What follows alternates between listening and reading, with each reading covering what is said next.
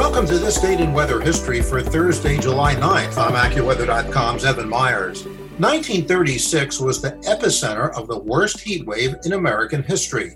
The Old Farmer's Almanac reports that even on the cool eastern seaboard in July of 1936, it was the heat wave that made the news. The heat wave had some interesting impacts. In Boston, the price of cream skyrocketed as the combination of the drought in the Midwest and the hot weather in the East made for a very short cream market.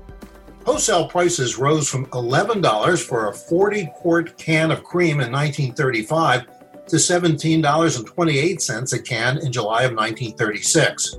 Central Park in New York City hit 106 degrees on July 9th, and that still stands as the all-time record today in Central Park.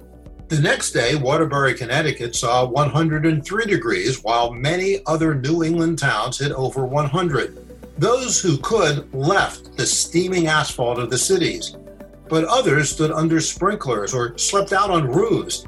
In New York City, Mayor Fiorello LaGuardia declared public beaches open all night for the duration, promising not to arrest anyone. City swimming pools lengthened their hours. Nearly 1,000 deaths occurred nationwide, 76 in New York City, that were attributed to that 10-day heat wave. Some died from heat stroke or lung ailments, others from accidental drownings, as non-swimmers desperately attempted to cool off. Canadian towns and cities also felt the severity of the sun. Ontario alone marked over 500 deaths from the heat wave.